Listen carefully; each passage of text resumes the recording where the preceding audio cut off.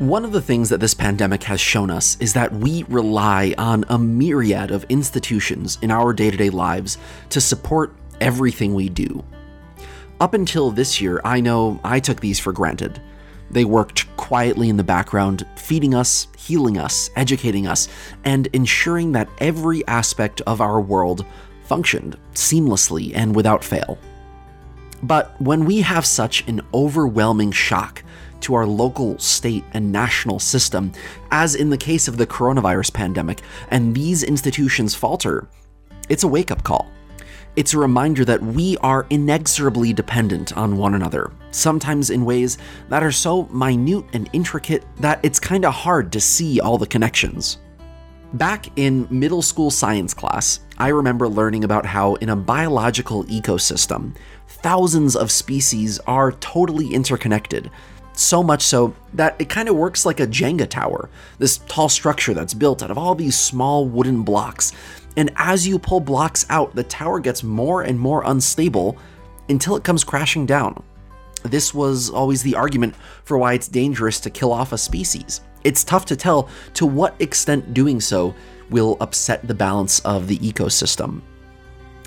After living through this pandemic for almost a year, it's become a lot clearer that our social ecosystem operates in a similar way. When one of the sectors in our economy fails, it can so thoroughly upset a surprisingly careful balance for all of us, and that can have pretty serious consequences. That said, I have gained a deep respect for and curiosity about these institutions that keep us afloat here in our neck of the woods, which is exactly what we're going to explore on this show. In each episode, we're going to take a deep dive into a different local institution and talk with the folks that keep it running. We're going to look at agriculture, our educational system, our waste and recycling programs, rural transportation, mental health, and a whole lot more. Now, I'm certainly no expert on any of this stuff.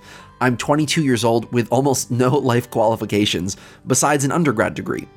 So my hope is that through these conversations and closer looks at how we operate as a sort of microcosm of the larger American society, we both learn a lot, have a lot of questions, and perhaps discover new ideas about what it means to live in and share a community. For my first stop, I wanted to get a better idea of some of the broader issues our community is facing before getting too far into the weeds on any specific topics. And who better to help me wade in than someone who's been around and involved for, well, a long time. Well, I'm Charlie Barbuti, and for some people, I'm not the Charlie Barbuti because that would have been my father. I was born in Liberty, raised in Liberty, went to Liberty Central School, graduated in 1969. I went to State University of New York at Albany, math major, computer science minor, education minor, with plans to be a high school teacher. My father had worked at the furniture store that I retired from since 1946 as the manager for another corporation. The corporation wanted to get out of the furniture business, sold it to someone, and then that someone came in that ran it, fired my father. He said he always wanted to be in business for himself, so he rented a garage and he started selling furniture. And since I was the youngest boy, I had two older brothers, and my career was uncertain at the time, I came back to Liberty to help him get the business off the ground. And it prospered, and we wound up being in business from that time, 1973-74, until 2019. Throughout much of Charlie's life and career in Liberty, he was involved in local politics, serving for a number of years as town supervisor. When I asked him what, in his view, have been some of the biggest changes in our community since he was growing up in the 50s and 60s, he had a unique perspective. The biggest change I've seen, and it affects everybody's life, because everybody complains about their property taxes being too high. The reason that the property taxes are too high is because if you have a property tax structure that it relies upon commercial properties to pay the bulk of the taxes. If you have a community that's mostly residential, their taxes are going to be extremely high because you still have water, sewer, and all infrastructure, roads to plow. And nobody's ever come to grips with, well, what do we do now that we've lost the commercial properties? Just as an example, my father was a village trustee back in the 70s in Liberty. And at that time, half the assessed value of the town of Liberty was located in the village of Liberty. And half of the property tax assessments of the Village of Liberty were more than half were on Main Street. And that burden has shifted because those properties are now not as profitable, and not a lot of them don't have going concerns in them. So so that's the struggle we have here: how to provide the services to the people with and an affordable tax rate that everyone can afford to live here. But, Charlie says, thanks to an influx of immigrants and, more recently, folks moving up from New York City to escape the coronavirus pandemic, there's a larger base of people for taxes to be distributed across, likely making life up here more affordable in the coming years. But they've taken some real dilapidated buildings and put roofs on them, put storm windows on them, making a commitment to live here in Liberty. They like Liberty because of the closeness and the proximity. They can walk to different things. They can walk the kids to school. The school system is still attractive for a lot of these people. And it's just a wonderful thing to see, because when they put that roof on that house and they paint that house, it preserves the assessed value of that house, which helps everybody in keeping our taxes affordable.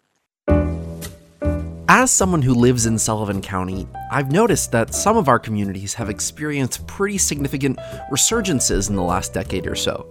Narrowsburg and Livingston Manor come to mind. In other areas, though, like Liberty and Monticello, there are still tons of empty storefronts up and down Main Street. So why does this happen? Why do we see the town off Exit 96 on Route 17 get a makeover, while Exit 99 is stuck in a recession? Charlie says that while it does have to do with a few major investors setting up shop in places like Narrowsburg and Manor, the answer is also in large part due to how the different towns were organized in their heyday. Liberty and Monticello were both retail hubs in the Borscht Belt era. Selling stuff in downtown, other than a Family Dollar store, which gives you the things you need to, your toilet paper and your tissues and all that stuff, is over. I mean, people don't buy stuff in stores. They just, the thing that people don't understand is that in a furniture store or any business, if you lose 5 to 6% of your business to the internet, only 5 or 6%, you don't have to lose the whole thing, just 5 or 6%. There's no reason for you to be in business anymore, because that 5 or 6% was the part that the owners or the partners in the business that was what was there then. When you sell something for $100, it might be $5 for the people that are investors in that business. So if you lose that 5%, it cuts you back down. You don't get to the gravy until all your expenses are paid. So after all your expenses are paid, that's the 5%, and that part of the business is now gone. It's gone for retail stuff.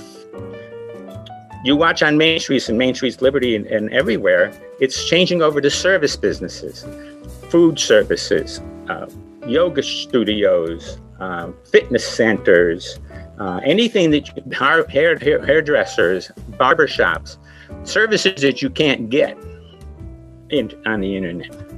So that's my prediction, and I think everybody's going to see it come. Leading up to my conversation with Charlie, I had been thinking a lot about the need for improved public transportation here in Sullivan County, which, by the way, is a topic we'll do an episode on down the road, no pun intended. But Charlie points out that in order to more effectively jumpstart a stronger business sector in the region, we need to tackle a different type of infrastructure first: broadband. Our numbers compare to Appalachia. The poverty numbers and the rural poverty numbers to Appalachia. Now, if you remember Franklin Roosevelt, the Tennessee Valley Authority, they had no electricity in many, many areas in the country.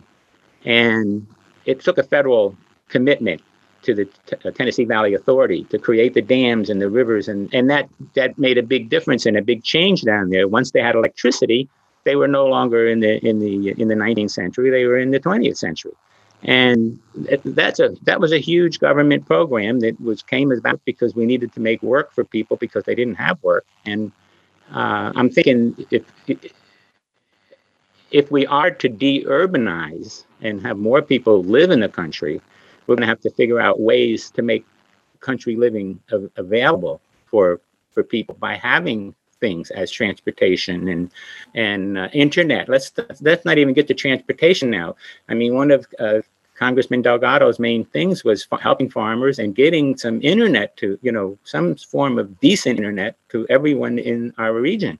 And that hasn't happened in New York State. I mean, you got to make the big corporations. If you're going to want the cream, you got to take the rest of the gallon of milk besides the cream. You've got to give to everybody. Even if you got to run some things at a loss because you're doing it. And that's what, internet's going to come before people get in cars to drive to work.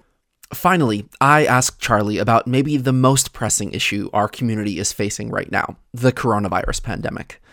His advice to the community is simple.